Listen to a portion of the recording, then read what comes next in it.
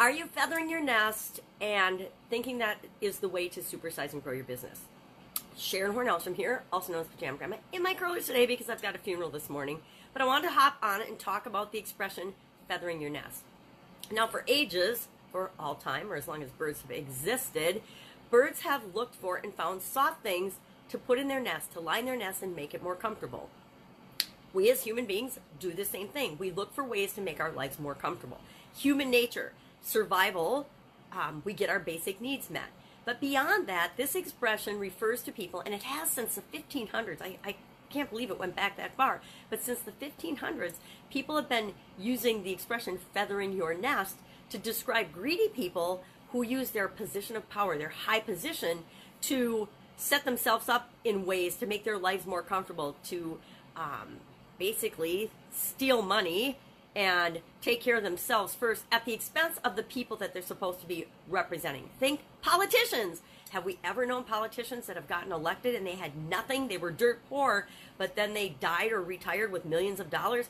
I can think of dozens and dozens of examples of that. How does that happen if they are not feathering their nests or having some type of insider information that they're making investments and decisions based upon? It's, we could argue that, that doesn't happen. But come on, we see it every single day. It's in the news. It's in the headlines right now, and I'm not going to drop any names, but y'all know who I'm talking about. Somebody's son for taking billions of dollars from a foreign entity. And it happens. It happens all the time. Not only in politics, but in business as well. And let me let you in on a little secret. People know intuitively if you are greedy or just out for yourselves or all about the money when you're building and growing your business. You might not think that they know, but they always know. People they have a gut feeling about your intentions.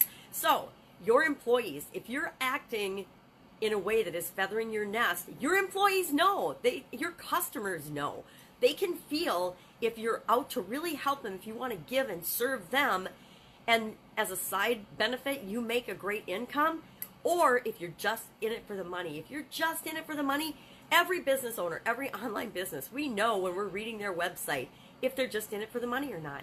You can tell. It comes across in the copy, in the words, in the messaging. If a website is all about I, me, all about the company, do you want to do business with them? No, because they're just about themselves. They're just in it for the money.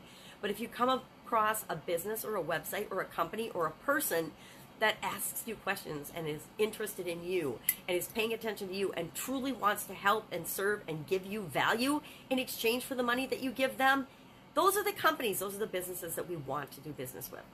Don't get me wrong, we all have to take care of ourselves, get our needs met, and make sure that we're taking care of those we love and care about. But we can do that in a way that serves other people, builds our businesses, and makes the world a better place. Or we can do it in a way that just feathers our nest, lines our pockets, gives us a big bank account, and makes us feel like we're stoking our egos. That's entirely up to you.